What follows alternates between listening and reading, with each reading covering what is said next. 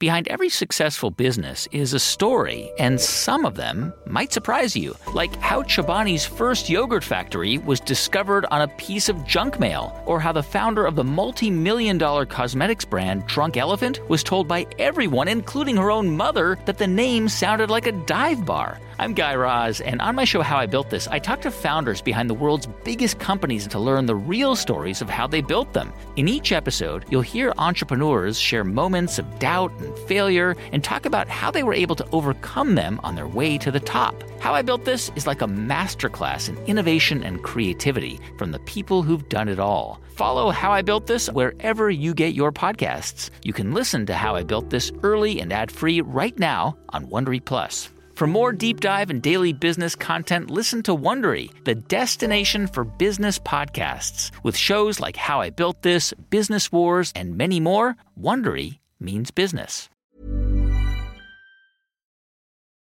You guys are here because of real basic qualities, and that's honesty, integrity, hard work, and a level of resilience. Those are the kind of things that you can't buy and you can't teach. All these blessings rolling in, I ain't even see them coming. Too hard, I've been going too hard now. They say I need a vacation, say I need to slow down. And I ain't trying to slow down.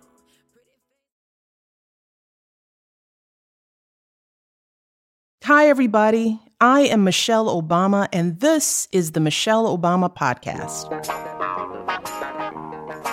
On this episode, we are revisiting the mentor-mentee relationship, but this time, we're looking at it from the other side. On a recent episode, I spoke with my dear friend and mentor, Valerie Jarrett, about how the best mentorship experiences grow and evolve over time. And in this episode, I want to talk with some people who have been important in my life. So I want to welcome three very special young women, China and Kristen and Yanae, to our podcast today. These three all started out working with me in various capacities in the White House, and they've all stayed in my life for years. Each of them has grown and matured and impressed me at every turn. While I like to say I've known them since they were babies, today I count them as true friends. And I know that I've learned as much or more from them as they have from me. So in this episode, I just want to talk about our relationships and also what's been going on in the world and what it's like to be Black women in this moment in history. So why don't you all start by introducing yourselves? I'm Kristen Jones, and I think I met you back in 2009 when I was an intern in the first White House class, which was pretty cool. And then I came back and started as your research associate in the East Wing, and then spent 7.5 years as your assistant and kind of doing a lot of everything. Hey, so I'm China Clayton. Originally from Miami, Florida. Always got to rep Florida. Always. Oh, my God. I was actually an intern in the White House during fall 2010. And from there, I went on to do something called Advance following my internship. And then I got a call from the First Lady's office to become her body person or trip director in 2015. And I've been with her ever since. My name is Yanae Damtu. I'm your hairstylist. I got into the Obama world in 2009. But yeah, I've been a part of your life ever since. Started off with your daughters primarily and your mom, and then kind of made my way up the ranks, and I'm now with you. But you're not just with me, because when you were not doing my hair, you're also a little baby baller yourself. I am. I also have a salon that I opened in 2017. And in 2019, I launched my business coaching program for a hairstylist. So when I'm not with you, I'm always finding something else to do. Always. And you were how old when you came on to the 21. I had just turned 21, I think, a few months prior. Yeah. And I was scared. I didn't want to come at first. Yeah. Well, why don't you talk a little bit about that? So when I got the opportunity to move to DC to work with you all. I'm a child of immigrants. My dad was not having it. He was like, oh, you're going to drop out of college? Well, you can't brush over that. You were the child of immigrants. Yes. Because that says a lot right there. Yeah. So I'm first generation Ethiopian American, and my parents came to this country obviously to provide a better life for us. And so traditionally, when anyone thinks of success and when they measure success to be, it's like you're going to be a doctor, a lawyer, an engineer. Me saying that I wanted to drop out of college to do hair, it just wasn't accepted. It was just like, you're going to do what? No, that's not accepted. And even once I relocated and I took the position and I moved to DC, I remember my dad didn't talk to me for 3 months. Mm-hmm. And it was my mom kind of like smoothing it over to be like, look, she's taking care of herself financially. Like, she's okay. She's fine. And there was this opportunity to come work for the first family, the first Black family in the United States. It was like, how was I going to turn this down? Because there was this path that my parents created for me. And I understood that what they understood to be success was like very limited, right? By American culture, by African culture. So for me, it was just kind of like, I'm just going to be good at it and I'm going to show you. Like, I could still make something of myself if I don't go work in an office, you know? Well, each of you, pretty much all of your roles, are the paths you've taken are very unconventional. Because, Kristen, you were coming out of college, you worked for Teach for America. Yeah. Your parents are Black, too. Yeah. So the notion that you were going to intern in an unpaid internship, because let's just make that clear, starting out in the White House is for free. So what did it take to convince your families, or what was it in you that made you decide to take this leap? My mom actually was the one who pressured me into applying for the internship. She was really relentless about it. I mean, she just got, you guys know those emails that go around to like Black people where there's like literally like 50,000 emails on it and it's like for scholarships and stuff. That's how we found out about the White House internship. And so I applied and came, and my parents were pretty supportive. And I think the biggest stretch for them has really been post-White House. So in many ways, your mom was thinking, okay, my baby girl is going to be working with the president, President Obama, the first lady. She's going to be a judge. She's going to be a lawyer. This is going to be, and you took a turn. Right. And I'm like, I want to try to build something all the way from the ground up. And she's like, that's not what you're supposed to do. People leave the White House and then you get a huge salary and you stay there. And but I have to say, it was my time at the White House, my time with you, our time traveling the world that really made me want to build something of my own. And China, what about you? You don't come from wealth and privilege. Yeah. So I applied to the White House internship. I get accepted. Did advance for a few years, and at that point, I was at Disney. Because you had left. Right, because, so I had left doing advance in 2013 and began working at Disney for about 2 years. And then this, once-in-a-lifetime opportunity came about to be Mrs. Obama's body person. I was hesitant because I'm someone who really believes in stability. So in my mind, I'm like, why would I take that leap and potentially be out of a job in the next 2 years versus staying at Disney and climbing the corporate ladder? So my mom explained that, this is the opportunity of a lifetime. And she was right. Yay for Mom. I know. I always thank her. Thank her every day. Every day.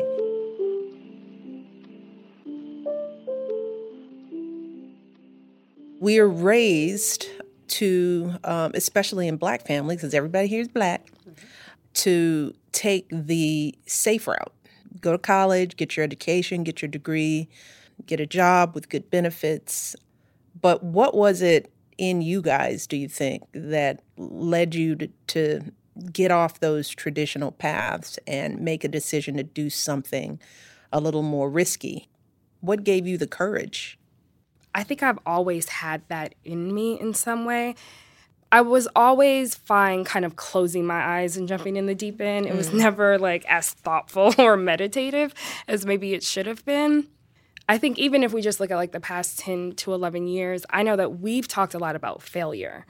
And so I think even though I've had the bravery in me, I think being more and more comfortable with the idea of failure and being less terrified of that concept, that has helped me be a little more mindful in my risk-taking, more present in my risk-taking. And I think that's helped me be like more successful in my risk-taking too. Mm-hmm. Well, I know I talk a lot about not being afraid to fail. I mean, that's one of the things when I talk to young people, because that is the thing we sort of breed into kids. It's like, you got to get straight A's. There's a certain way to do everything. And a lot of parents try to shield their kids from failure because as a parent, you just don't want to see your kids go through that kind of pain. But failure is something that you do kind of have to get adjusted to because it's a natural part of life. You don't do anything successful without a little stumble along the way. And so many people are trying to avoid the stumble at all, ever, that they never take the chance. And then they miss out on some really interesting opportunities. We've had conversations about this isolated world that we all live in, and we think that we have to go through everything independently. And I think for me, especially within like the last 5 to 10 years, everything that I do, even if it's a risk, I know that I have a tribe and a community behind me, right? So it's like, even if I fail, there is somebody in my like communal orbit that will be like, I got you. And I do think that like watching you with your friends, the way you guys communicate, the way you guys link up, like I often tell people when I'm with my friends outside of the White House world, and they're talking about their 20s, it's like when they were all like clubs and like having a ball, we were at Camp David and I'm sitting around a dinner table with you and your friends talking about childbirth and college tuition and all of these things, checking my phone, like somebody text me. But, after 8 years of that, I was, I do think that I came into my 30s with a lot of wisdom, with a lot more insight than I think I would have had on who I want to be in the world and how I want to show up. And even though I'm still practicing that and there's still failures along the way, I do feel very supported by you, your friends, the kind of family that we've all created with each other out here. Because I don't know, there's something about the way I grew up in LA or my school where mistakes like gave me anxiety. I even remember like probably the first 6 months at the White House. Now, to be fair, I was like 24, didn't talk to you, was offered a job at the White House. I was cocktail waitressing in LA. So obviously my answer to the question was yes, I will take any job at the White House. And I walked in and they offered me the job to be your assistant. And I was like, have you guys asked her? Because she doesn't know me. And they're like, yes, we've asked her. Do you want to think about it? And I was like, does it come with any more money, like $100? And I remember Mel was like, we can maybe work something out. And I was like, I'll take it. But I remember like coming into your family, to me, you were this woman who was on TV, right? So I wasn't on the campaign. I didn't have these connection points with you. And I was 24 at that point, 25, running your life. Yeah, and you definitely walked around the house the entire time with that look on your face like, I'm going to be fired at any moment. Terror. And my husband used to say, whenever he see Kristen, he's like, what are you doing to her? She looks terrified. She looks terrified and worried the whole time. You were in your head. I was so in my head. Very much in your head. There was a lot in my head. Oh, yeah, you were working it out. It was all over your face. It wasn't like you had a poker face. You were just like, I do not have you were on the verge of just terrified the entire time.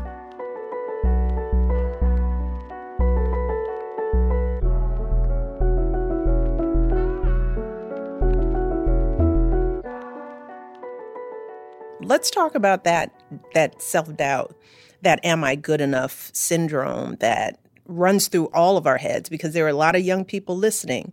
And they would assume that if you're Michelle Obama or somebody who's worked for her, then you must have this innate confidence that you must not have ever doubted yourself, because how could you take on these big roles? A lot of young girls are listening and thinking you all have something or see something that they don't in themselves, when the truth is we all experience that doubt. I think You know, in so many ways, even as I sit here and I hear you say that, I'm like, yeah, that's how I feel every day still, right? Mm-hmm. And I'll be 35 in 2 weeks. But we talk about the fact that a lot of men don't think that. At all. Clearly. At all. A lot of men just go, yeah, of course. Of course I'll take the job. Of course they pick me out. For me, everything I did, everything I continue to do, it's like, you can't get that. Like high school, I grew up in Orange County. My freshman year, my counselor was like, you're an international baccalaureate. Are you sure you could handle this? It was this constant reminder of you're not good enough. And I'll be honest, once I started working with the Obamas, it was just kind of like, how did she get that? Who is this young girl? Mm-hmm. I was too young to have the resume that allowed me the opportunity to do something like this. It was just like, why her? And then you felt it. Like, and DC, like the whole titles thing, I didn't have a college degree. Like I ended up getting a degree while I was here. But DC is one of those cities where it was just like, so where'd you go to school? Who do you work for? And I started being proud. I was like, oh, I'm a college dropout. But I'm like, you don't know what I do and you don't know who I sit at the table with. I found comfort in knowing that like Kristen, China, everyone around us was young and we were all kind of struggling. And like the three of us, as they both have mentioned, we were away from our parents. So we became our own little family. Like when we thought we were going to get fired, I'd be like, Kristen and I would text each other in the salon act like you all were the pulled time. in every other minute. You're about to be fired. Let me just make clear, at no point did any of you all ever have a conversation that led you to believe that you would be fired. No.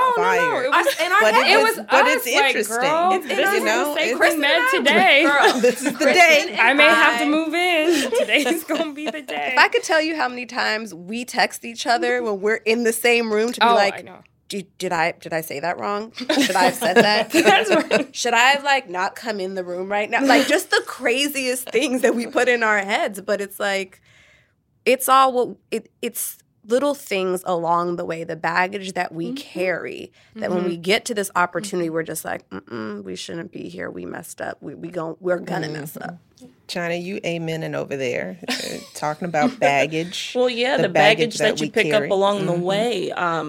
I was just thinking, the first time I was told I wasn't good enough, I was in the first grade, and there was a gifted program at my elementary school. And my mom went to my teacher and was like, I want her tested for gifted. And the teacher told my mom, oh, no, she's not good enough for that program.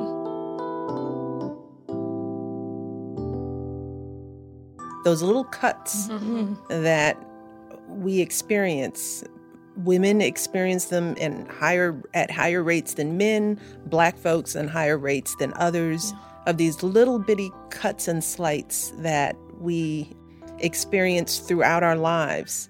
And the interesting thing is we never forget them. And that's why I try to remind adults, it's like we have to be very careful about how we talk to young people. Not just teachers, but parents, mothers and fathers, because if you tell your child, shut up and be quiet, they may never talk again. Yep. And all of us are running around with those ghosts in our heads. So how have you guys started to overcome that? Or maybe you still have them. I was going to say, I'm still struggling. I definitely still have them. And, even a second ago when I was like, I'm 35, I still have them. I was like, oof, take that off the tape. I don't want people to know. But as you're asking this question of how do you get over them, I have to be honest, I've come a lot further by sharing them, by speaking them out loud. The three of you in this room kind of pull them out of me, even if I'm trying to hide them. And I think the more I say them out loud, the less power they have, the freer I become from them, because I'm able to connect deeply with other people over that shared experience of having doubt. We are the only things that we can't see. We can't see ourselves. Like, I can see the greatness in you, but I don't ever see myself unless I'm looking in a mirror. And so surrounding yourself with people who can reflect back to you, who you can trust to reflect back to you the good and the bad, and the people who can stay around to work through the bad parts with you. I think, as Kristen mentioned earlier, for me, it's not only having the people around me that are going to be like, oh, you're doing good, you're amazing, but be like, nah, girl, that was shady. Like, you were wrong for that. And I think that when you have those people around, you're able to kind of work through things, but it all starts with like you being honest and telling your truth. You have always encouraged us to like just say our truth. And that is the opposite thing that we're taught. Right. We're taught, keep it to yourself. Yep. Don't be vulnerable. Yep. Don't judge you. Don't share. Don't say it out loud. But the reverse is true.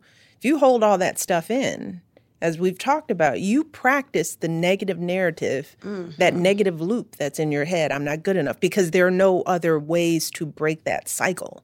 You know, vulnerability is the key to our success. Well, I was going to say self-reflection is something that also helps me to overcome doubt. When you just take the time to sit with your life and its trajectory. When I think back over my life and I realized that, you know, from day one I should have been counted out because I was the product of a single-parent household. My father went to prison when I was young. You know, my mom did what she had to do to make ends meet. The mere fact that I overcame that in itself is powerful. And then you just keep thinking about everything over life and how much you've done or accomplished or struggled through. And that just gives me the power to kind of get out of my own head and realize you deserve everything that has come your way. Well, share with folks the story, if you feel comfortable, about the time that you pulled me aside. This was recently. This was in the last couple of years, because you were going to tell me something, right?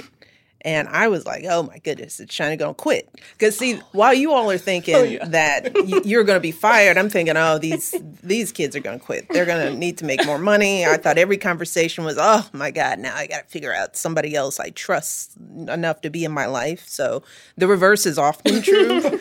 But China, when you talking about giving your truth narrative, I laugh at it because China was like, ma'am, I need to have a conversation with you. This is really serious. And I was like, oh, my Lord, what is this child? Because China also doesn't talk much, right? She does not like to share. Correct. And she is working on that vulnerability piece. But China is the last one to speak at a meeting. She likes to give her thoughts on the side, pull them over, to write them down, to think them through. So you have to really work to figure out what China is thinking. So when China wanted to talk. To elaborate on the story, while I was at the White House, well, pretty much all my life, I never really shared that my father was in prison. And he spent a good chunk of my childhood in prison. He didn't get out until I was about 9th or 10th grade. And he went in when I was 3 years old. So I'd never shared that with anyone because, you know, I was just always ashamed of that story. So post-White House, I sat Mrs. Obama down. I'm like, okay, I just got to tell you, in the event anything comes out of it, in the event anything happens, I want you to know this part about my story. And I just told her, I was like, you know, my father was locked up while I was when I was a kid. And she's like, is that all you had to tell me? Is that really all you had to tell me? And for me, I was just like, yeah, I wasn't expecting that reaction. Like, that's heavy. That's deep. I've never shared it. And at that moment, she encouraged me to always share my story because you never know what young person can relate to that. You never know what that can do for somebody who might have been in the same situation and they can see themselves in you now and they know that something's achievable. But in you saw that story as a weakness. Absolutely. And this is why I say it's so important to put our truth on the table because, number one, you carrying that around like a burden. Mm-hmm. You know, when you think you have to hide something about yourself, I always say you never bring your real, true, free self to anything, right? Because you are always worrying that somebody is going to find me out, right? And there's so much in our lives growing up as women of color because there is an ideal way to have lived life. There is an ideal pathway out there. That's why people follow rich people, why people follow wealth and whiteness and privilege, because those are the messages that we've been taught. That's the American dream. That's the right answer. When the truth is that nobody does it that one way. But putting that truth out there, it's like what I said to China was like, girl, that is your power. that explains so much about you. Yeah. And it explains so much about your resilience and your toughness. It tells me about what makes you hesitant, what makes you scared. That made you special. That made you different. That made you unique, because despite not having that relationship with your father, you grew up with a mother that, saw you through, who instilled in you the ability to get this far, I mean, the fact that you rose this far with all that worked against you makes you even a bigger winner. Yeah. Your life was tougher, and we're still sitting here in the same room together. Now, isn't that something?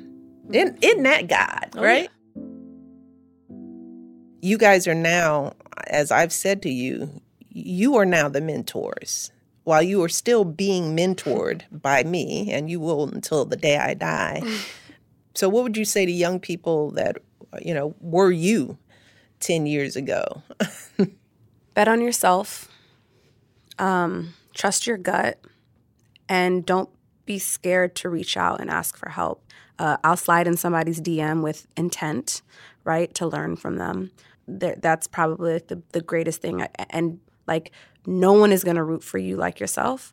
So root for yourself and know that there are other people out there that are just like you, that have had the same hardships and failures and triumphs, and just keep betting on yourself and trust your gut.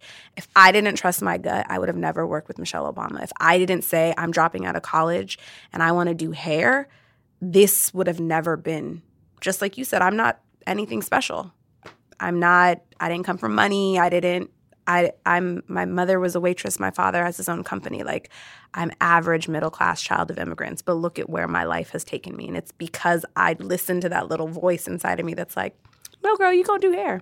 You're going to do hair. Or let's start that sentence, you are everything special because you are the product of immigrants, because you are a smart Black young woman, because you are, that's the example of retelling that story. Yeah. It's like starting out with, that's what makes you special.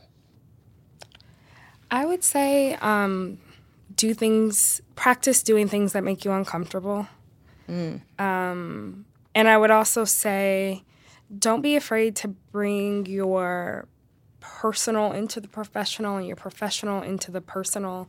I find that with the people in my life who are younger than me, who I mentor, I'm so curious and interested in their life, who they follow, what they watch on TV, what their perception of the world is. I think that's where there's this mutual teaching that happens, where how they live really informs my understanding of the world.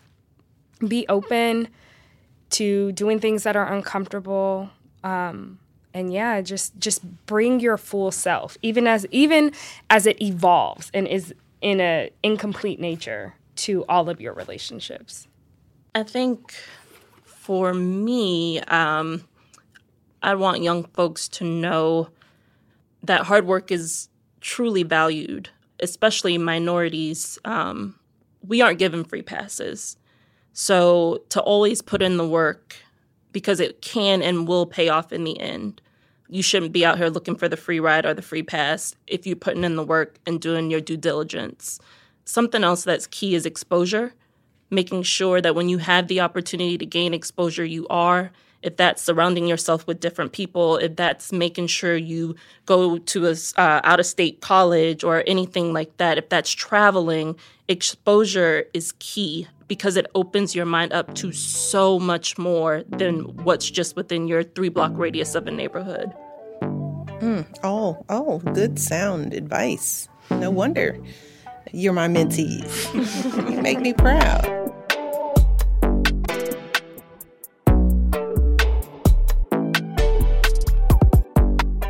More from Michelle Obama and her mentees in just a moment.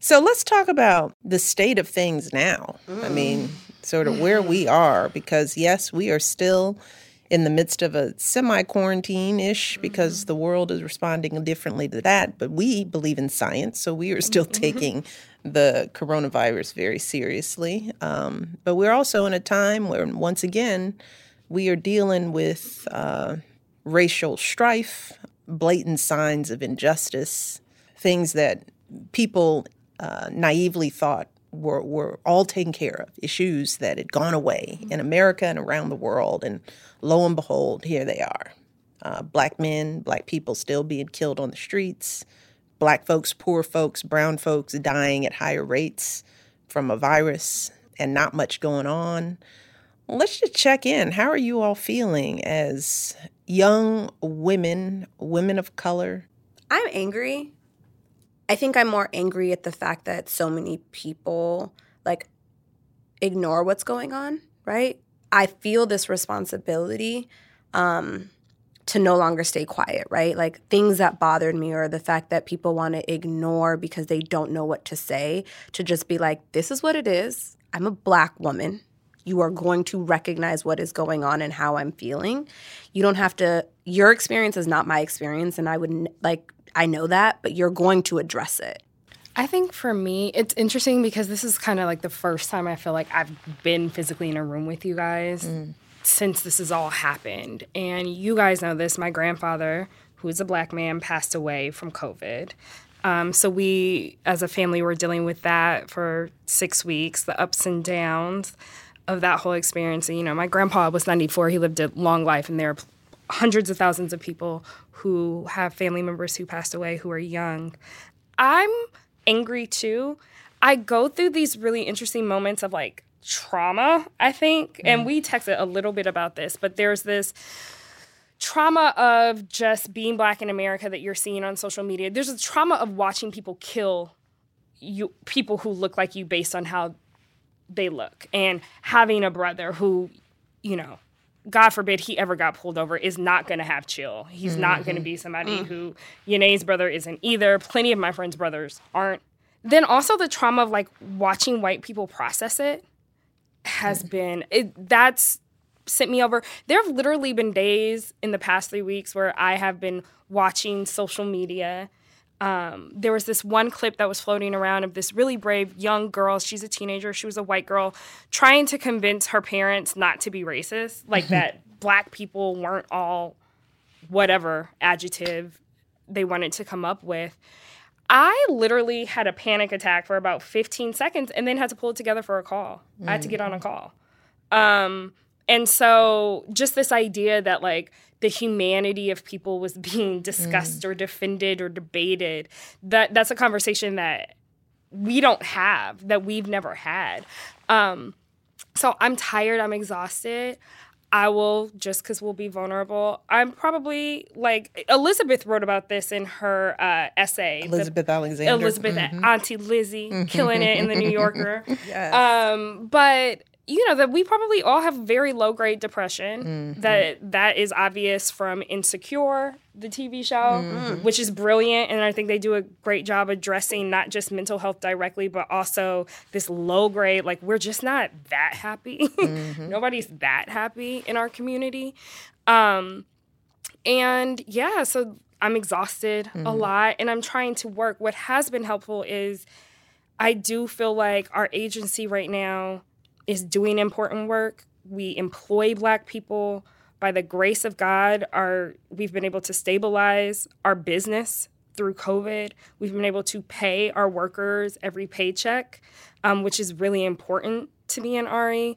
And we continue to get work and be able to continue to employ people of color.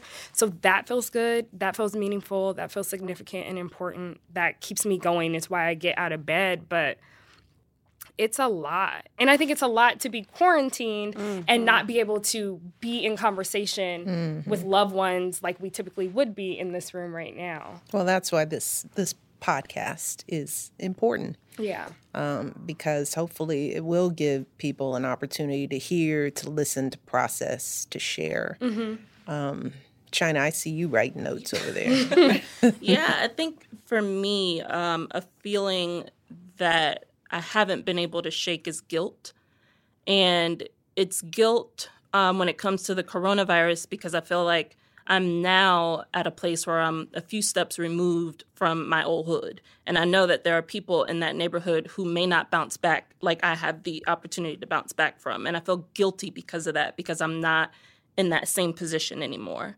There's a guilt that comes with the protests and seeing, these Black folks being abused and killed by police officers, because I'm trying to process why, when I initially saw these videos of the Sandra Blands and the Philando Castiles, why I didn't feel this same anger and hurt, when I first saw them, that I'm feeling now. And I think a lot of that has to do with the pandemic and the mere fact that I am forced to sit in it and sit with it. Mm-hmm. Whereas before, it was business as usual. You saw it, you're like, damn, another one. Mm-hmm. And then you kept going. Mm-hmm. But right now, since everything is at a standstill, I'm processing these things a little bit more in depth than I ever have before. And there's a guilty feeling there. There's a guilty feeling of feeling as if I've failed Gen Z because I wasn't out there protesting and making sure this stuff was corrected prior to them being involved. And ma'am, you and I had this conversation of just the mere fact that the world was a little different back then, mm-hmm. right? We thought we were headed in the right direction. Things felt a little better. So my activism back then was being a part of your husband's campaign, getting him in the White House, right. making sure he was elected, but I just feel very guilty. What do we do as Black women with feelings of guilt like the one that China articulated? And I'm going to ask more to that. I think more so, I feel like as Black women, we feel this different weighted pressure of guilt, right? Like, I feel like I have this extra responsibility that I have to fix it, that I have to be the voice. I have to be the voice for my brother and my dad and my sisters and my cousins. And the industry. The industry part, don't get me started on. I'm tired of that. But there's, why is there this feeling that we feel another layer? Yeah. Well, some of it, I don't think I have all the answers, but I can say, you're talking to somebody where a lot of people said that I should be running. And there's a guilt that comes with the fact that, well, there were a lot of people who thought, well, you guys were in there 8 years, and so you should go back in there. And so, yes, I understand the guilt. I understand the feeling of, can't we do more? It's never enough. It's I feel the guilt, and I don't know whether I feel it more because I'm a Black woman. Maybe it is. Maybe that's our nature. Maybe that's our nature of fixing things, of nurturing people, of being the glue in our families and in our communities. That when things fall apart, usually it's the women in our lives who keep it going, because in the Black community, so many of our men were emasculated, were in prison, or wrongly dealt with, you couldn't get jobs that we could get. Because the Black men in our community were so destroyed by this systemic, continuous racism that we were the ones left to keep everything afloat. The country has put so many roadblocks up for men of color that the burden does fall on us as women left behind. It's been our legacy as Black women in this country for 400 years. But like I say, the first thing we have to do is claim it. Yeah. We got to put it out there and look at it in its truth. I know I have felt for so long that I don't have the luxury of falling apart. That if we don't get up, we may never get up. And that's one of my fears. It's like, I got to get up. So we learn how to adjust to the trauma that we face. We learn how to adapt, because what is the alternative? And sometimes we turn off to it, China, because that's our break. If I got to wake up every day and face the world as it is right now, sometimes you got to turn it off just to get through it. The one thing I can say to all of you is that, well, yeah, that's how you feel. When you put it out there like that, well, of course. Now, the thing that's frustrating is that people who aren't in our position don't understand. That's the part that hurts. Yeah. It's all of the women, white women, liberals who are not in our position, who don't know how hard this is. How do you not resent them? Well, because there's a reason why they don't know. It's empathy. What I've talked about throughout this entire series. It's like it's an emotion that we have underdeveloped. We don't teach it enough in our kids, putting ourselves in the shoes of others.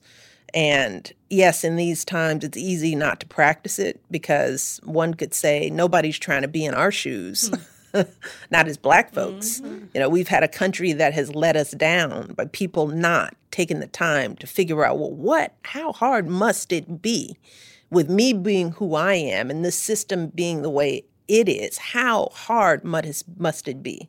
So no, we haven't had many people who are not us putting themselves in our shoes.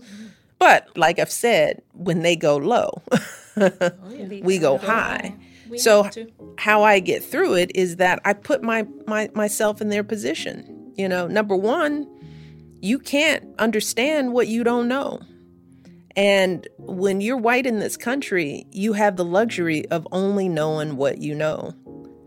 So I think that resentment is a wasted emotion. When the truth is that we need to educate. We now need to stop trying to be so brave and holding it together, because what it has done is given other people the excuse to think that we're fine. Because we are showing the world every day that we get on the bus and go to our jobs and ignore the underlying racism and not talk about it, not bring it up at the office, and to alter ourselves to fit into this majority, quote unquote majority. We deny our white brethren the opportunity to learn about what our pain is like, what our truth is like. We haven't, they don't know because we don't share. And we don't share because we were told sharing that is a risk.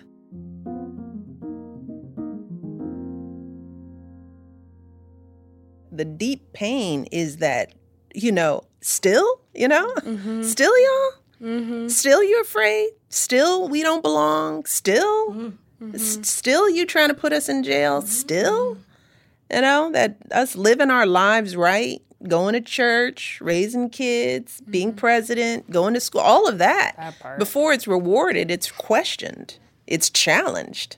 How dare you be Black and intelligent? How dare you try to be president? Right. How dare you try to own your own business? It's like, man, we keep playing by your rules. Yeah. And as I said, you change the rules. Why? Because the hue of our skin is different? My God, we aren't even trying. It feels like we aren't even trying to be better. We aren't trying to learn. That's the frustrating thing, because it goes on both ends. Because on the one hand, I'm like, okay, white folks, we're still here. But I'm also, Black folks, women, young people, we're not voting. I never thought electing Barack Obama would end racism in America. Right. That wasn't, I was too old to be that naive. Maybe young people did believe that. Maybe young people thought, having that one Black man without a Congress and without a Supreme Court and without full control over a 3-branch system was supposed to move heaven and earth and change it all in 8 years. I can understand being confused by that if you don't know how this democracy works. But that may lead to confusion. What does constitute change? How much work and coordination has to go in to move the needle just so slightly, and to not get complacent, because when you're moving the needle that slightly, you take your eye off the ball and it slips right back. I was having a conversation yesterday. It was just like our team was talking, and we were talking about racism and like where it comes from. Like, how did we get here? Like, what is it about Black people that scare white people so much? And I was saying that it's really, to me, all about the power of storytelling, of narratives. And like when you were saying this idea that Black people aren't human is where it started. Then they were 3/5. Then they were property, just this idea of lesser. This is like a story. This is like cultural heritage, the cultural heritage of this country. It's the story of the birth of this nation. Yeah. And so on one hand, how exciting that, you know, we all have the opportunity to create other stories. Storytelling is huge in culture right now. No, I think you make a good point about the stories we tell ourselves. You know, and if we practice those stories over and over again, it becomes our truth.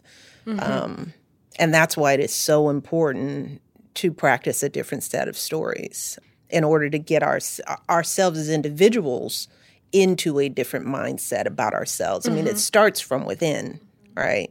So you can't tell a better story about your community if you can't find a way to tell a better story about yourself. You know, the self-doubt, the self-hatred, quite frankly, that can go on among oppressed people, women, people of color, those that are not deemed to be at the top of the hierarchy. Those stories, if we can't unravel that within ourselves and start there, then we won't be able to see it in others who look like us. Now, it's one of those, you got to love yourself first. You got to believe you're worth it, to believe that your neighbor, the other woman across the way who looks like you, deserves it too. And we just don't see those images enough about ourselves. I think we're doing better as a culture now. We're seeing a more diverse image of Black people. You know, the fact that Insecure, you know, that is among our favorite, you know. I mean, to see Issa every week on the screen, living her life and making her mistakes and have it be just as ordinary as watching Karen, you know, tell her story. That's powerful. And I do want to take this conversation into the positive, because the truth is that is what progress is. That's something that I tell you guys all the time. It is the progress of generations. It isn't the progress of 1 or 2 presidential terms. That's 4 years. That's 8 years. That's nothing. But the progress of a generation is really powerful. And I think we're seeing that on display in the midst of these protests. This is the first time in my life that I have seen such diversity of people out there, you know, of all ages and races. Yanae, as you asked, is like, how do you keep from being resentful? It's like, well, we have to stop and look at what is happening, right? Because there is something about this moment that is tapping into the humanity of more than just the people who have been victimized by it in a way that I haven't seen since the civil rights movement. And China, maybe that is because we are now sitting in it, all of us, you know, not just you and me, but we're all on quarantine and we are all unable to turn away. But whatever it is, that it is a sign that humanity is there in all of us. And it's also something that Barack and I have talked about.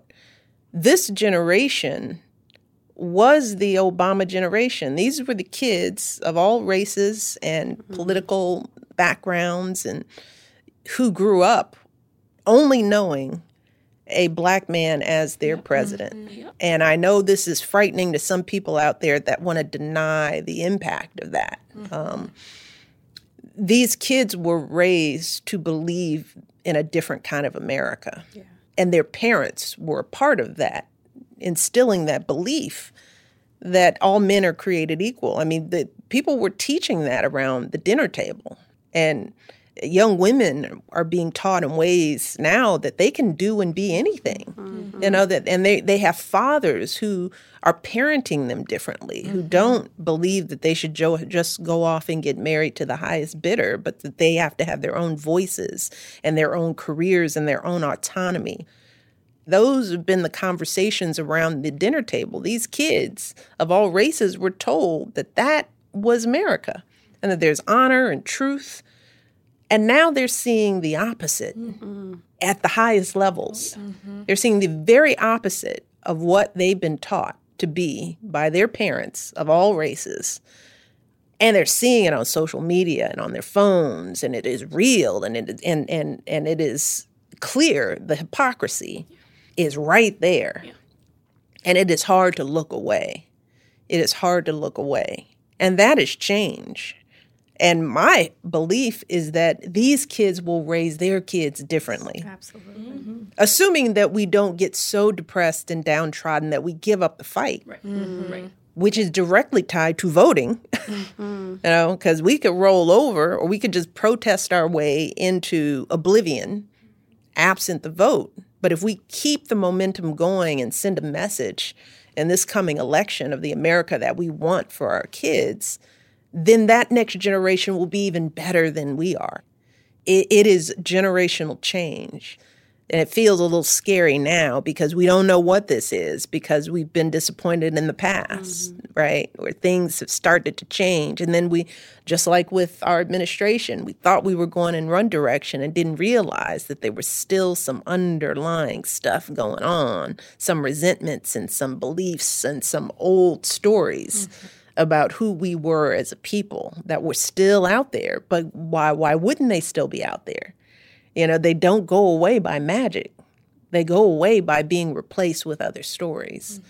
So now our challenge is that we've got to tell those stories. And we have to start with telling our own, loud and clear. And that starts with not telling it with our voice, but telling it with how we exist in the world, by bringing our blackness and brownness and womanness to every table that we're in. We've got to bring it all to the table and say, deal with it. Let's talk about it. Why does it bother you? Why are you afraid? But if we're hiding it and we make it comfortable, well, our white brethren never have to adjust because we're not asking them to. So we got to start asking them, adjust. I can't be your only black friend. Where are the others? It has been a pleasure having you guys here, and I'm so proud of you. Thank you for having us. Well, as you can see, I am proud to count on China and Kristen and Yanae in so many ways. They are thoughtful, empathetic, and just plain old brave. I am so incredibly impressed and proud by the women they've become and are still becoming. And that's why I'm so grateful to count them as my friends, the little sisters I've never had. So if you have some special people in your life, especially if you're a little bit older than they are, I hope you'll take some time to talk with them and hear what's on their mind, especially as we navigate this complex and draining process of wrestling with racial injustice. Even if you just listen, especially if you just listen. Because this process of growth and understanding isn't something that's going to happen on social media with a bunch of memes and tweets. And Lord knows our politics are not the best avenue for these kind of conversations. But if we can reach out and share our stories and allow each other to be a little vulnerable, then maybe we can make some progress, person by person, relationship by relationship. Thanks so much for listening, everyone, and we will talk again soon. The Michelle Obama Podcast is a Spotify original, presented and produced by Higher Ground Audio in collaboration with Dustlight Productions.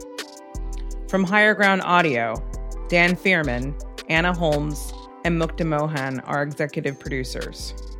Janae Marable is our editorial assistant. Adam Sachs is our consulting producer. From Dustlight Productions, Misha Youssef is the executive producer. Arwen Nix and Jonathan Shiflett are the producers. Additional production support from Mary Knopf. Jonathan Shiflett is also our engineer. Menaka Wilhelm is the archival producer and transcriber.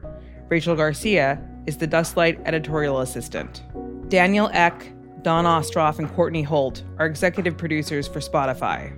Special thanks to Mackenzie Smith, Joe Paulson, Christina Shockey, Melissa Winter, China Clayton, Alex May, Caroline Adler-Morales, and Maron Heli Mescal. And thanks to Clean Cut Studio, Search Party Music, Tyler Lechtenberg, Dylan Rupert, Carolyn Lipka, Young Creative Agency, and Diara Nazarian. Our theme music is by Stevie Wonder. Original music by Andy Clausen and Telly Fresco. The song you heard at the beginning of the show is Made It by Tiana Taylor. Thanks for listening to the Michelle Obama Podcast.